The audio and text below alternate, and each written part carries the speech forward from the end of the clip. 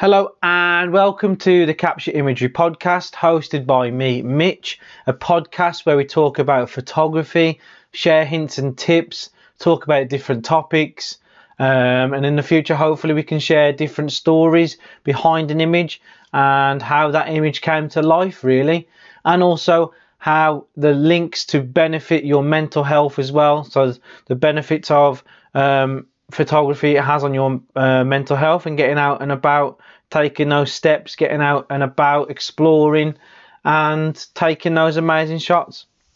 So this topic is going to be quite to the point, quite blunt and quite honest. So hopefully you're ready to listen for this. Strap yourselves in because you may feel a little bit of a sting with the honesty. So without further ado, let's get into it.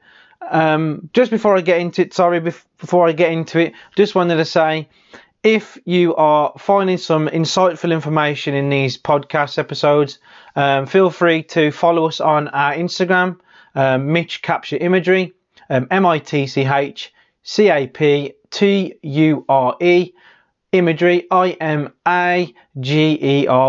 So you can follow us on our Instagram page.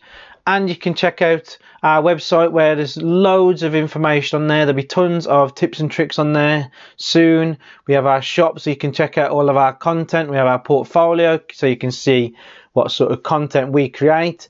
And various other things you can see there so you can learn a bit more about us.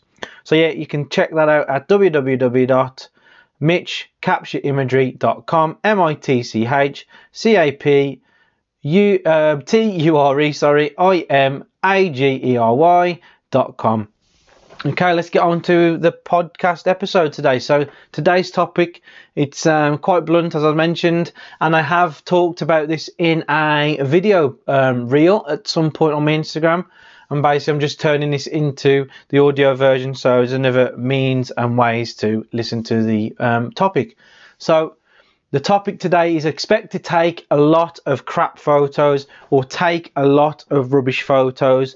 And throughout your time taking different photos, you will come across a lot of rubbish photos that you probably captured, and you'll end up filling your memory cards, your hard drives full of rubbish photos until you start finding your groove, until you start finding your style, until you start finding your personality with your shots and what you really want to take.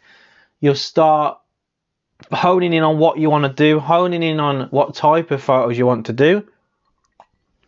Sorry, I had to take a sip, my voice is going a bit croaky. Yeah, so you want to take a lot of photos until you start sifting through them, finding what you want to do, finding your style, finding your personality and finding your niche ultimately as well. And yeah, and that's what's going to happen. You're going to take a lot of crap photos. I know it sounds harsh, I know it sounds a bit blunt and a bit rude, but unfortunately it's going to happen until you start weeding out the good shots, weeding out the bad shots, and start defining what you like. And it also comes with being super critical as well, and it's got its pros and cons. Obviously the pro of being super critical is that you're trying to weed out all the rubbish photos, deleting them and keeping your best work, some of your best stuff. So sometimes you have to be super critical and say, that isn't very good, that's not up to scratch, that's not what I'm looking for, etc, etc.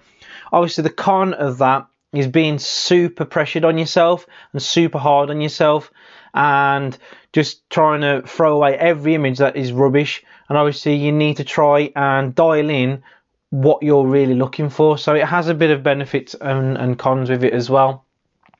And a famous quote by a motivational speaker by Les Brown says, practice does not make perfect, practice makes improvement.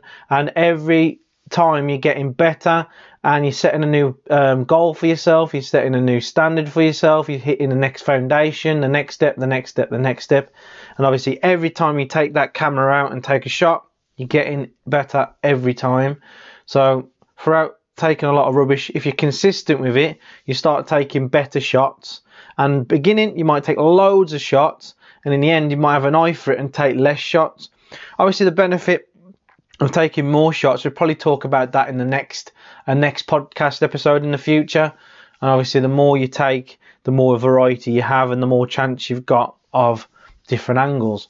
So yeah, I hope this topic helps. I know it sounds a bit blunt and harsh, but keep going, keep pushing forward, and practice makes improvement. So you should start seeing some improvement in your stuff.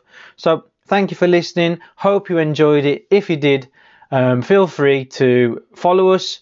Feel free to drop a comment. Feel free to share it with others. Maybe they might be inspired. So for now, Mitch signing out. Bye for now.